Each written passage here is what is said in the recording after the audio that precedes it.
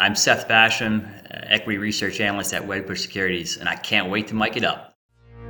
Welcome to Mic It Up with GoodBed.com's Jeff Cassidy. So when that's the case, it becomes harder just psychologically to make a change. And Mike Magnuson. If you're doing those things, you can be competitive long term. Just when you thought these number-crunching data lovers couldn't get any nerdier, they started a podcast. And I know this is pretty controversial, but this is why we're having a podcast, right? But if you want to be smart about how the mattress shopping journey is changing and what retailers and manufacturers should be doing about it, well then, man, have you ever found your people? Because right now, it's time to mic it up.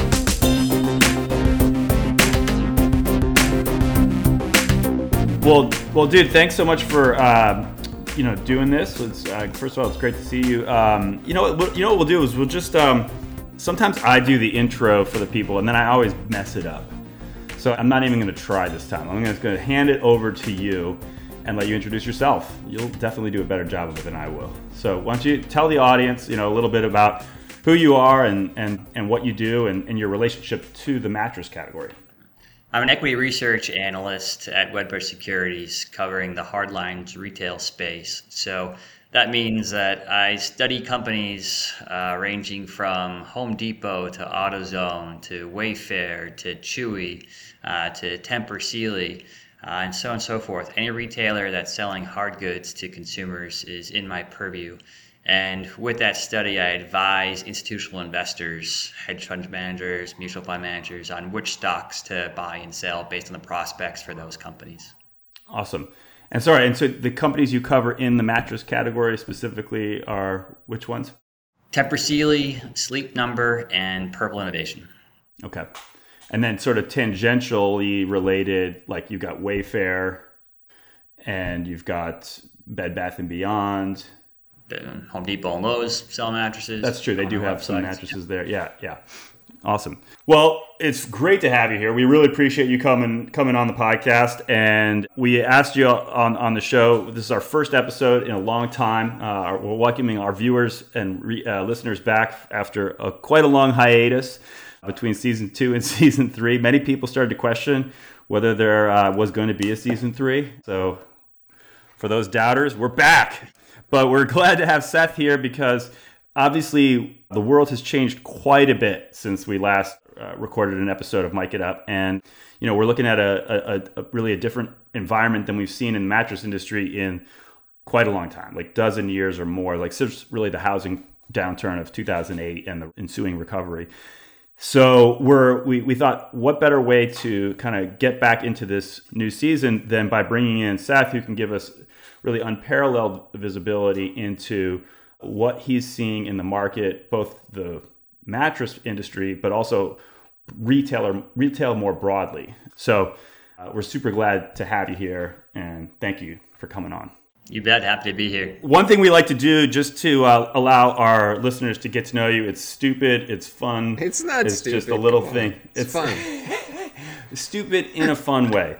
We do a little lightning round. So bear with us. We're going to just go through basically just simple, short questions. They have nothing to do with your job or anything else we're going to talk about today. Just a fun little way for audience to get to know you. Okay. Are you ready? There's like 10 questions. I'm really bad at lightning rounds. All right. Fair enough. You're obviously in New York City, so we got to ask you, start with a really low-hanging, easy one for you. Favorite pizza toppings? It's all about veggies. All veggies for me. Wow, interesting. Okay, good for you. Great for you. Best music decade of the past 100 years? 1970s.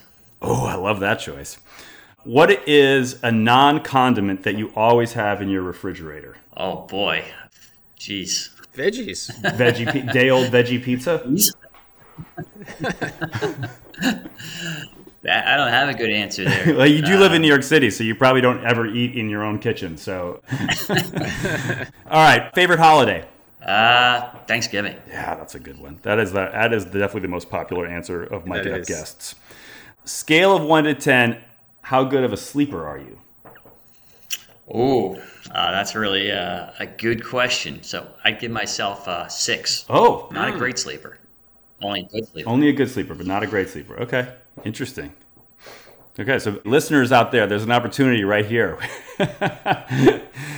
for a customer. Greatest Harrison Ford character ever. I gotta say Indiana Jones. That's a good choice. There's lots of good choices there, I think, too. Yeah. There's so many good choices with Harrison Ford, though. Yeah, there's really no wrong answer, except for regarding Henry. Who should play you, speaking of actors, in the movie about your life? Matthew McConaughey. Nice. All right. Favorite snack food? Pistachios. All right. For some reason, that makes me think of Stephen Colbert. Is that because he was like a spokesman for the pistachio industry? He was? Briefly? I think so. Makes me think of turtles. I could be just a completely random name association. In what non-sport activity would you be most likely to win an Olympic medal? Non-sport.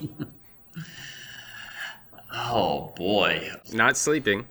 Sleeping is not the answer. Certainly not cooking, it sounds like. Cooking is on and off. I can't help you there. I don't have a great answer off the top of my head. Equity research, maybe? I don't know. All right, last question.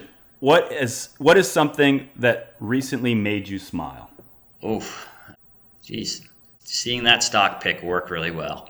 All right, there you go. That's good. Thanks for bearing with that. Let's start out, can you give us just a sense of what you see, what you're projecting for next year, like what you see in the forecast? Let's start, I guess, broadly for the economy, and then work our way into like retail, and then even eventually, I guess, into like the mattress category specifically. Yeah, sure. So overall for retail, the setup's not looking great into 2023, with 2/3 of economists expecting a mild recession by early next year, as really inflation saps the spending power and higher interest rates work through the economy. So consensus forecasts are calling for negative GDP growth in real terms in the first half of 2023 and slight GDP growth for the full year. Not very good. The housing market, which is typically a major catalyst of economic growth, is poised for its worst year since the Great Recession. Fannie Mae, the National Association of Retailers, or Realtors, I should say, as well as the Mortgage Bankers Association, all expect a sharp slowdown in 2023, with recent forecasts calling for a 13% decline in existing home sales volumes, and some even looking at 20% plus declines for the full year. Wow. So many are also looking for home prices to decline, some low single digits, some looking for even double-digit declines in home prices.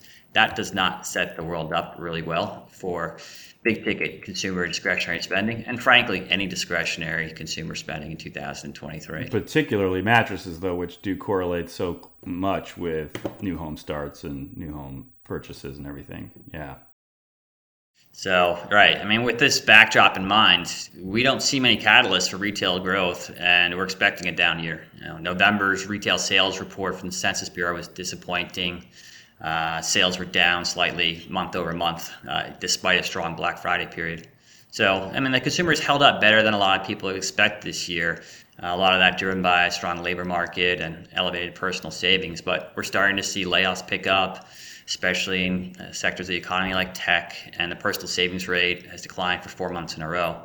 So consumers are relying much more on credit to finance their purchases, and that's a troubling sign with credit card interest rates at 30-year highs and potentially more people rising. having to take that discretionary income and put it towards paying interest on their credit card debt. So we're seeing a lot of pressure on lower income consumers, especially because more of their disposable income is spent on non-discretionary items such as food and energy. And that's obviously up a lot because of inflation, highest inflation that we've seen in decades. So the outlook for the higher end consumer is a little bit better.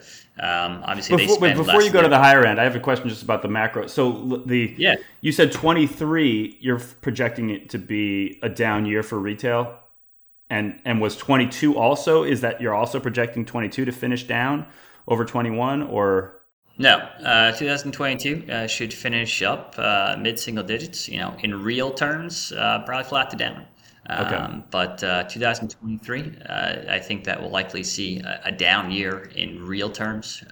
In nominal terms, we will likely see flat to slightly positive growth. Okay, got it. And that's for retail overall, or is that for mattresses? Okay, that's for retail overall. And how would mattresses, how would you adjust that if you were looking more specifically at the mattress portion of retail? Yeah, so mattresses have been one of the worst performing categories that we track.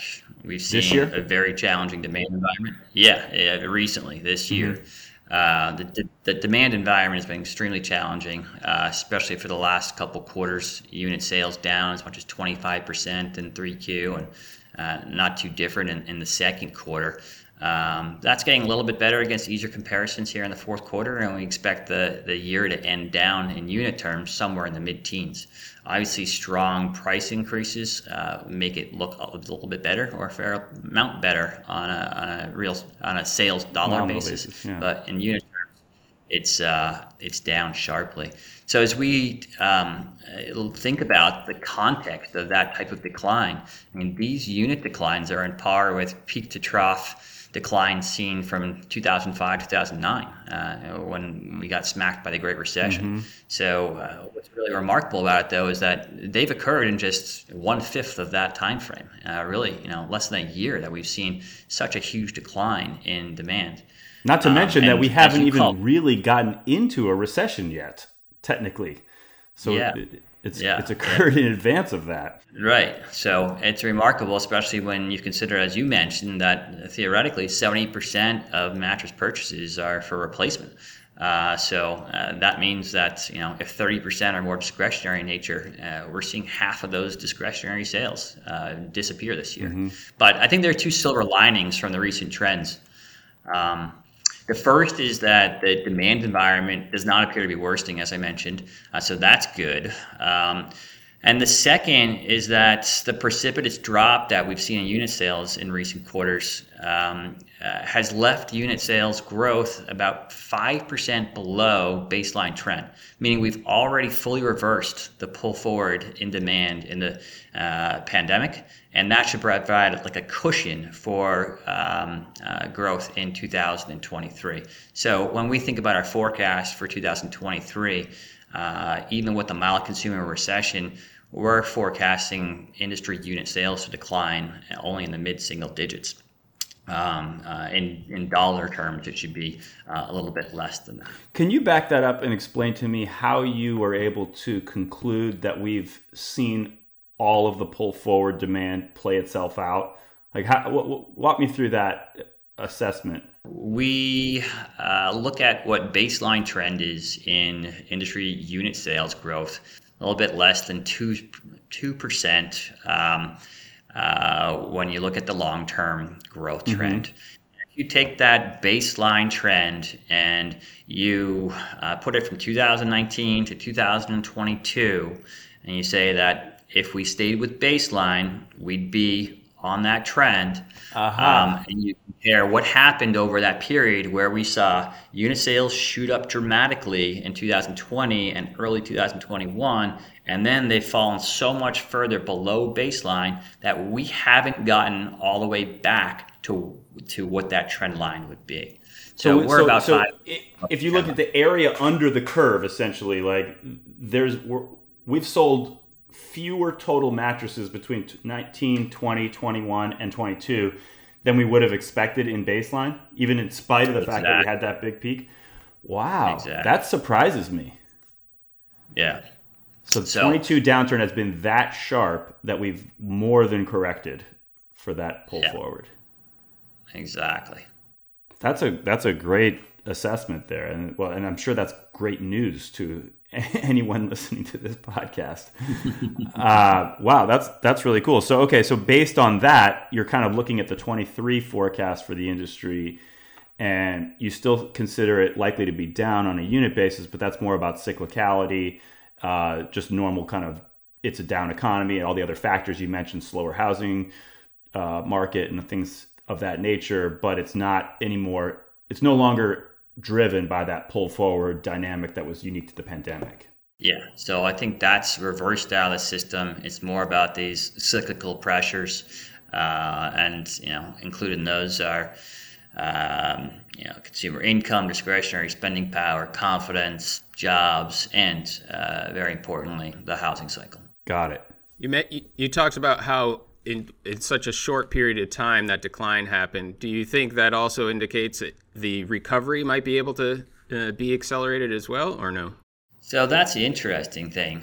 When you go back and look at that peak to trough decline during the Great Recession, it took the industry 6 or 7 years to get back to baseline trend.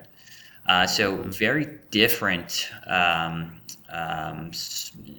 circumstances, I'd say. And when we think about what's happening here, I do think that timeline can be compressed because of the sharpness of the decline here, but I think it might still take a couple of years' time.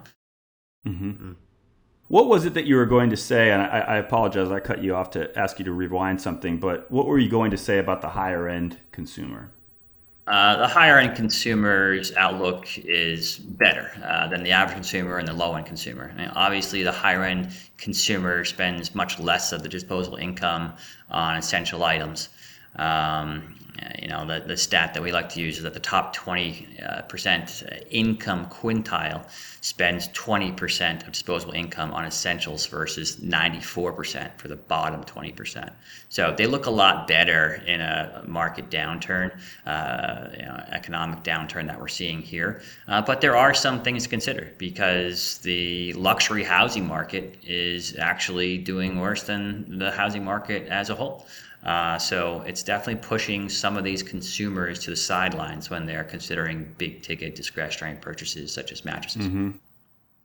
Do you see, given the disparity maybe between the high end consumer and the lower end consumer, do you see share shifts? Like, is that something that you're expecting and projecting across retail to, like, for example, from retailers and channels that may favor high-end consumers, and then seeing essentially share shifting to towards those channels, perhaps, and towards those retailers, away from the ones that favor the low-end consumer, perhaps, or is that counterbalanced by the fact that everybody's essentially under pressure? Everyone in the consumer space, that is under pressure because of the downturn, and therefore lower-end products are kind of in general favored in that environment. Like, how does that weigh out? Like, those two things seem to kind of be in conflict. Yeah, certainly retailers that are focused on selling to that low-end consumer, more discretionary products, are facing the biggest pressures. So we've seen that from the likes of the dollar stores. Big Lots would be a lower-end consumer retailer with a lot of discretionary sales. Mm-hmm. We've obviously heard Walmart and Target call that out. But there are a number of mid to higher income consumers that are trading down. They're shopping at mass merchants they might otherwise not shop at. So there is a bit of a counterbalancing effect for sure. But it's really those really low end retailers that are facing the most pressures. That's interesting. And on those high-end customers, you talked about the main driver of it not looking as bad was that the percentage of their of discretionary income is smaller for them than the rest of the population. Is that the only indicator that's suggesting that, or is there some sort of behavior that you have seen that also indicates that the forecast looks better for them? In terms of what we've heard anecdotally from our companies, certainly seeing better trends for the mid and higher priced portions of the mattress sales, for example. But we've heard that across a number of other discretionary categories too. So there are some anecdotal data points there that I would say also support that view. What are you seeing as you look across the retail space? Obviously, you cover how many total companies? 20 or so, or a good number of companies? Yeah, about 20, 25 companies. So I have a somewhat broad view of a number of hardline sectors. And that's also why you only get 6 hours of sleep. Yeah, or only a 6 rating on your sleep. Maybe it's my recent memory about my relatively sleepless night last night that's leading me to conclude I'm only a 6. So if we had asked you yesterday, we could have gotten a totally different score.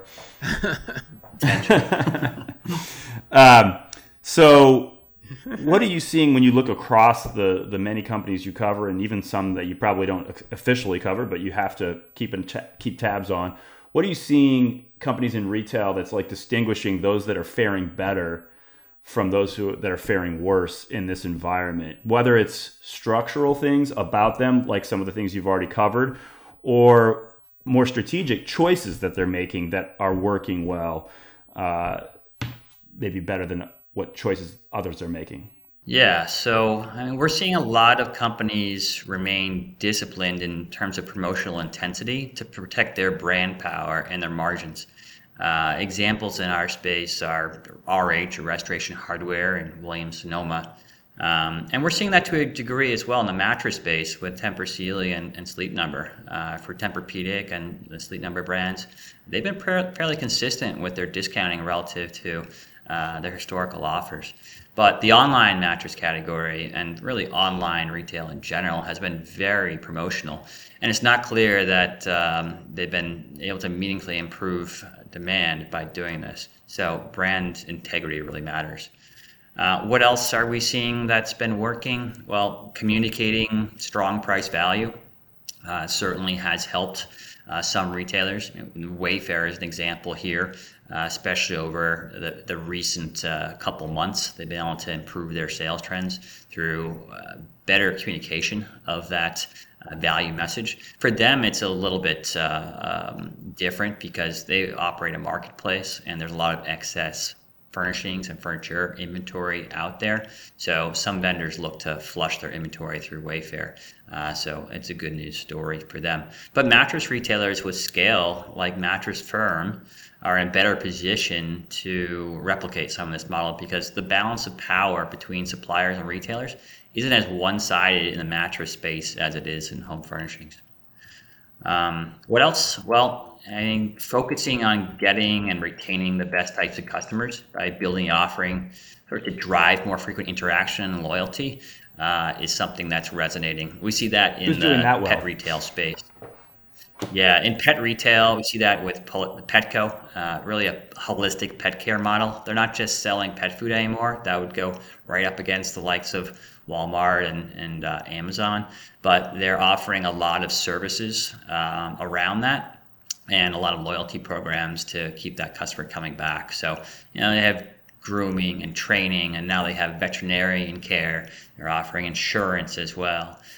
So that's a pretty powerful story, and we're seeing Chewy in the online form try to replicate that to a certain degree. Now, within mattresses, I think the closest example there is Sleep Number with their Sleep IQ platform. That's helped build some level of loyalty, but our understanding is that oftentimes people who buy a Sleep Number bed with Sleep IQ will use it for a few months and then give up the tracking. Perhaps I need some sleep tracking to understand why I didn't sleep very well. Well, yeah, I mean, from my standpoint, the customer loyalty has always been kind of the holy grail of the mattress category because customer acquisition has always been like kind of the thing that separates the winners from the losers in the mattress category. Sure. And if you could retain customers once you've acquired them, that would really flip those economics. But it really, because of the fact that just the nature of the product, you keep it for so long, you don't generally see it. Like you don't even know. Like a lot of people forget what brand. It's not like a pair of shoes that you put on every day. You remember their Nikes or their Adidas. Like your mattress, you don't ever really see it. You don't think about. You don't get on your mattress and think, it's so great to get on my brand X mattress. Like you just think about bed. Getting into bed. So there's so many reasons why it's tough for brands, and even more so, I think, retailers, if you particularly mattress specialty, to stay top of mind for that long and retain a customer. It's just a great challenge in our category. But no doubt. The tracking is kind of the latest thing that people are trying. Mattress Firm is also trying something along these lines. But Casper tried something called Van Winkle, a magazine. They thought, like, let's provide just magazine-oriented content about sleep. We're going to keep our readers engaged for 10 years. With that approach, that didn't last very long. So it's just a tough nut to crack for this category. I think remains to be seen how possible it is. But what are some things that you see retailers doing? You talked about one of them, obviously, like the perhaps overdoing it on the promotional activity and sacrificing some of your brand integrity in the process. Like, what are some other things that you see retailers doing, or that you know that from past experience that retailers might be inclined to do in this type of environment that you'd maybe caution against doing, or at least advised to be cautious about doing? Yeah, so I mean, the marketing approach is a big question mark here, because it's gotten really hard to, as you probably well know, target or effectively target consumers because of the Apple privacy changes. Mm-hmm. So we've seen a number of companies overspend on marketing without a great return on it. So developing a better marketing plan, I think, is critical, especially in this new world environment. What else shouldn't players do? Well, we've seen some mismanage their inventory. So inventory management in some sectors that I follow, especially home furnishings, but also in used cars, is really led retailers to have a number of problems. So mattress retailing, you don't really hold too many weeks worth of inventory, but that inventory management is pretty important. Traditionally you don't, but during the pandemics, there was, because of all the shortfalls, there was a lot of then stockpiles, and then that happened to coincide right almost exactly with the very beginning onset of the downturn, unfortunately, for many people. Right. And that was a story about a year ago for sure. Yeah. Oh my gosh.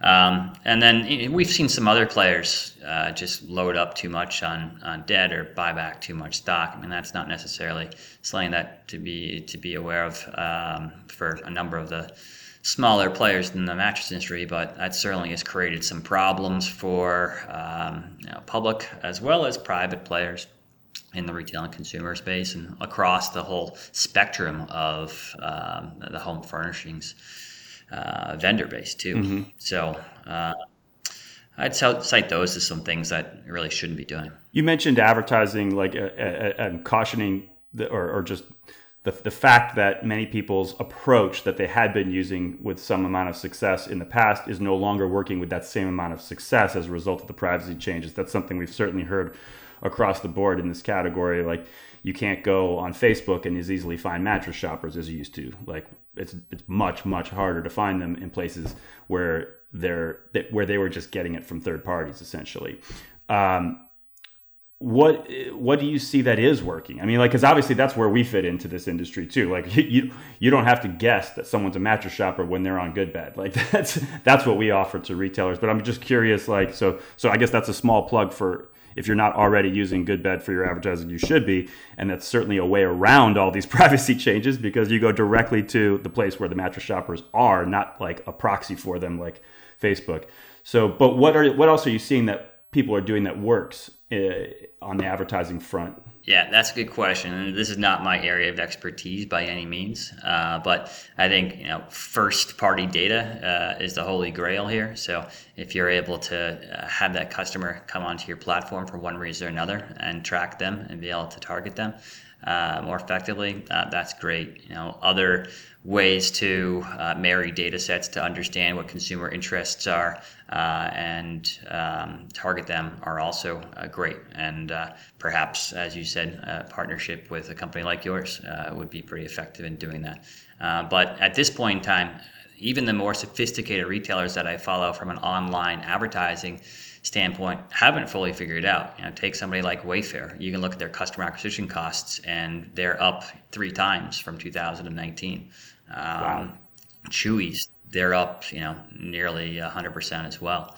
So there is a baseline trend of higher advertising costs, but there's this structural component, which is really problematic to making positive customer unit economics for online-based retailers. Wow, those are some striking numbers. Up 3x, up 2x. Wow, that's amazing. That's probably why their stock is down so much, right? They're the farthest down of everything that you cover, right? Related to mattresses. related to mattresses, yes. Who's the worst that you cover, worse than them outside of mattresses?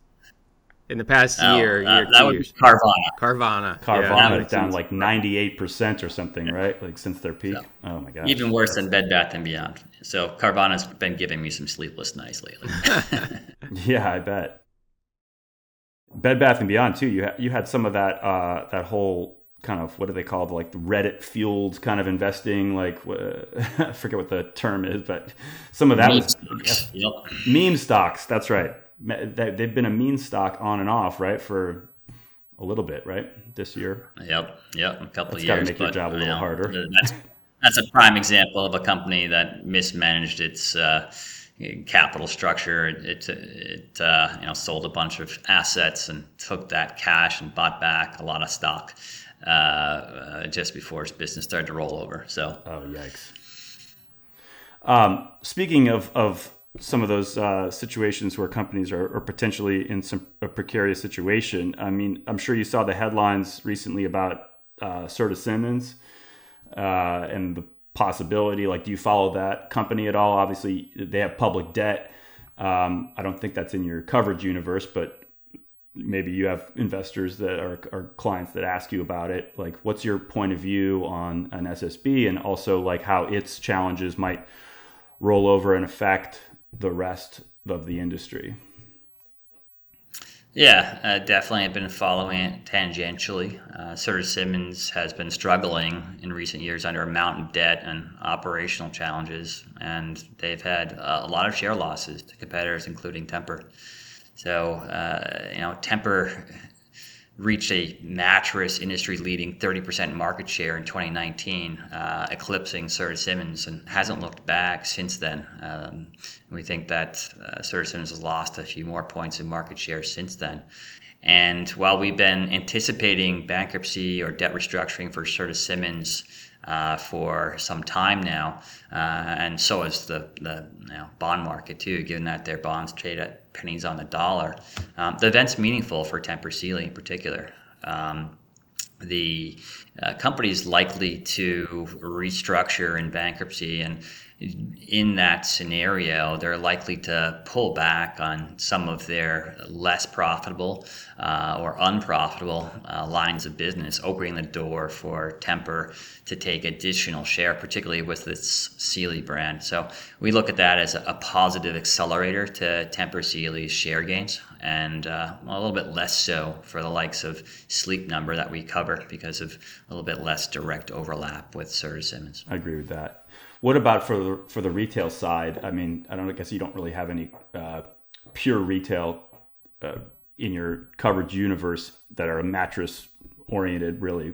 But what do you think how do you think that would affect the retail side of this business? Yeah, so that's a good question. I think that retailers want to make sure that they're getting good product with good marketing behind it.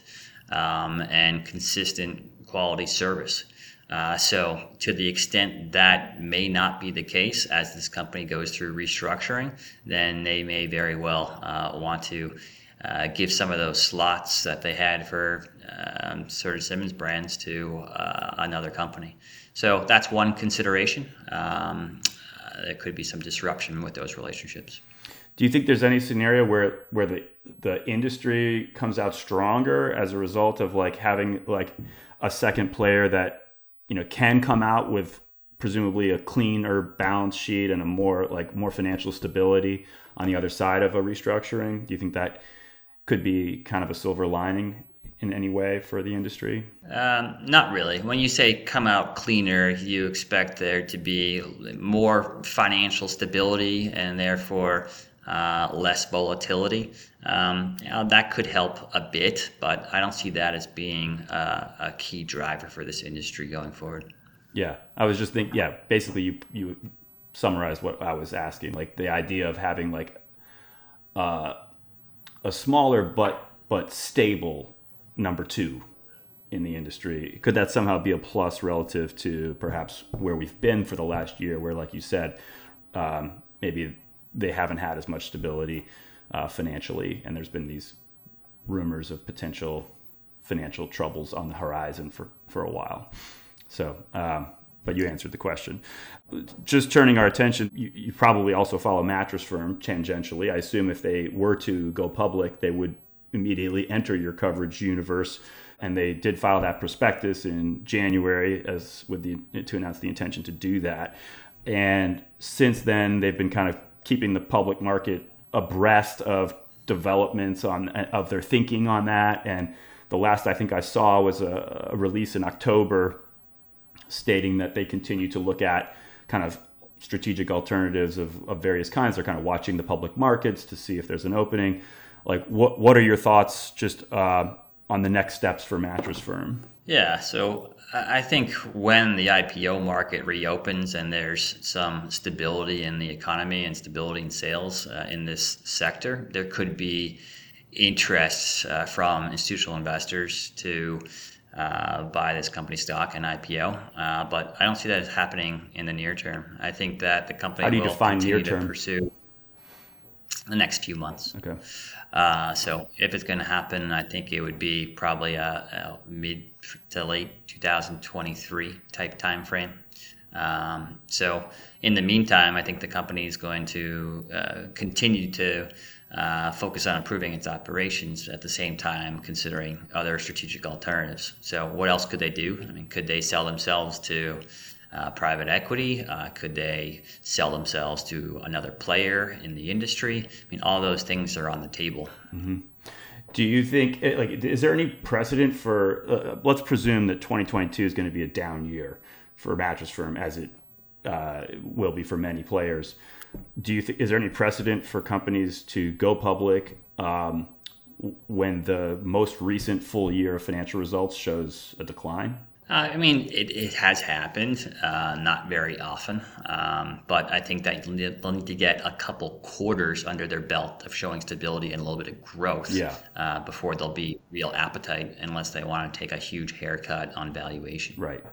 Got it. You cover other physical brick and mortar retailers. I'm curious, like you cover Best Buy, for example, and Best Buy talks about in terms of the size and scope of their brick and mortar retail network. They talk about it in terms of what portion of the U.S. population is within X minutes or X miles of a Best Buy store. I think the statistic that I seen from them was like a few years ago, 70% of the U.S. population is within a 15-minute drive of a Best Buy or something. And I noticed that in the Mattress Firm prospectus, they put a similar statistic in there about their retail network, saying 82% of people are within 10 miles of a Mattress Firm store. Now, Best Buy has about 1,100 stores. Mattress Firm has closer to 2,500 stores. I mean, I've been saying for a long time, I feel like 2,500, even though it's down significantly from where it was before they went bankrupt in the mid-2010s, it still feels like way too much, way too many stores to me. What's your point of view on that? Is there any reason in your mind why a Mattress Firm, a product that is purchased only once a decade, that is highly considered, that people generally do want to touch and feel before they buy, and therefore presumably would drive a little further to do so in that rare moment that they're actually shopping for that product? Do you see any reason why a Mattress Firm should have more stores than a Best Buy? So it's been a good question, and a question that's been around for a number of years. In fact, I think there was a podcast asking whether there is a conspiracy at Mattress Firm around money laundering or... I was a guest on that podcast. That was an NPR piece that I was actually on. As was I recall that. It's still going around on TikTok, by the way, Mike. And the reason I know that is because my kids at dinner the other night just asked me if Mattress Firm is a money laundering front, and they learned that on TikTok. That's no great. Way. Recently. That's great. That's amazing. You gotta love Reddit and TikTok. Oh my gosh. But from my perspective, I was like, kids, you got to listen to NPR. I debunked that 4 years ago. You got to listen to the Mike It Up podcast. And you got to listen to Mike It Up. Yeah, that's their real problem. Yeah, they really want to do that. Well, I mean, from my perspective, I think that they probably have more stores than they need, but there is some rationale to having a large number of stores, and that is to capture that customer's attention so they're top of mind when they do think they need to buy a mattress. So you'll see the Mattress Firm sign on the street, on your drive, on your walk, etc. You may not see that if there are fewer stores. So I think that's one of the most important things. The second thing to keep in mind is that it's not that expensive to operate a Mattress Firm store. So you have the storefront, maybe 1 or 2 employees in there. Most of your inventory in the store is heavily discounted if not provided by the manufacturers. So overhead costs are relatively low compared to a lot of other retail stores. Fair enough.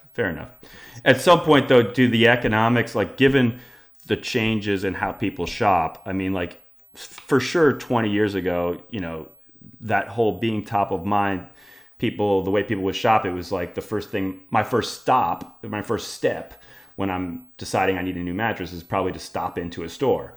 Like, so being top of mind, being on someone's route to and from work or whatever was a big deal then. Whereas now I really feel like for most shoppers, our research and our data shows that most people's first step now is to go on the internet, not to go stop into a store. And in fact, stopping in a store is oftentimes the last step. After I've done a bunch of research, it's now like just this confirmatory kind of final step. So given that trend, like, doesn't that change those economics? As cheap as it may be to operate a retail store, like, at some point it's still not worth it, right? Like, because what really matters is that you show up on the internet when people are starting this process, not that you're on their way to work. Because if you get into their consideration set while they're online, then they'll go a little out of their way to buy the product when that step comes. Right. Now, I think that consideration, that sort of point where it becomes less economical or uneconomical, could happen over time. And that's why we've seen them close some stores, and they very well could close more as the leases come up. But there's a majority of the consumers in the U.S. who are still purchasing mattresses in retail stores. And they find value in what they can do. They can try the mattress out more than anything else, maybe get some insight from a retail sales associate. So I think that that's still the core piece of the industry, even though the online channel has grown a lot. I think the online channel's growth certainly went negative recently, and the growth in the future is likely to be slower than it's been in the past. And just to be clear, I agree with everything that you just said about the importance of the brick and mortar channel. I was only talking about the sequence of when people go to the store, but I completely agree that is still a really important part of the process for people. I just think it's no longer the first step. I think it's now like the last step. And I think that changes the value of, the retail footprint, like how dense your retail footprint has to be. Because if they're narrowing their consideration set online and they're ultimately want to try it, they'll discover you online, and they'll be willing to try to travel a little further at that time. But I completely agree. We're big supporters of the brick and mortar channel as a permanent part of this industry. We never really subscribed to this idea that like this industry was going to go completely online or anything of that nature. So completely agree with you on that. Yeah, you just the equivalent of seeing it as you drive by on your route now is when I go online and the first time I start looking for a mattress, if I see you then, that's the digital equivalent these days of being top of mind. Good. Well, one thing we always like to ask our guests before we wrap up is there anything that I didn't ask you that you feel like I should have? Like anything else that you think our listeners should know that, from what you're seeing out of there in the industry? Or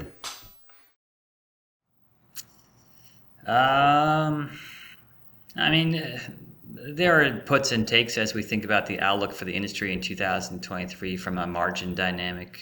There's a big question in many investors' minds whether or not commodity price declines will be a source of margin expansion for the manufacturers, whether they'll be able to keep the price increases that they've made or whether they'll have to reduce prices going forward. So I think that's an interesting dynamic when we look at it from a stock standpoint. I don't think it's as big a deal from a consumer demand standpoint. Interesting. Meaning, as you know, your consumers are making purchases in the mattress space once every 5 years or whatever it may be. So they're a little bit less knowledgeable about what the price is when that they last paid. That's right. They're not tracking those changes as closely as in other categories, so they're maybe not as sensitive to it. That does make sense. Good. Will we see you at Market? I hope so. I plan on stopping by. It'll be great to catch up with you guys in person. Absolutely. We'll look forward to. Let's grab a drink for sure. Yeah, likewise. When you go to Market, what's your plan of attack? Like when you go this upcoming Market, what do you look for? Who do you meet with? Yeah, I like to meet with people across the industry, retailers, as well as a number of brands. So that'll be my plan. See what's new out there and see what's changed. All right, we're definitely going to get on your calendar for a drink or breakfast or something. Sounds good. Yeah, definitely. Always good to see you, and thank you for coming on the show. Thanks to all of our listeners. We're psyched to have you back here. Psyched to be back with Mike It Up. And as always, we remind you, if you like what you're hearing, please subscribe to the show on whatever format you prefer to consume it. Tell your friends. And feel free to leave us a comment with any of your thoughts. So we'd love to engage with folks on everything we're talking about here on the show. In the meantime, thanks for being on the show, Seth. And everybody, thanks for listening. We're out.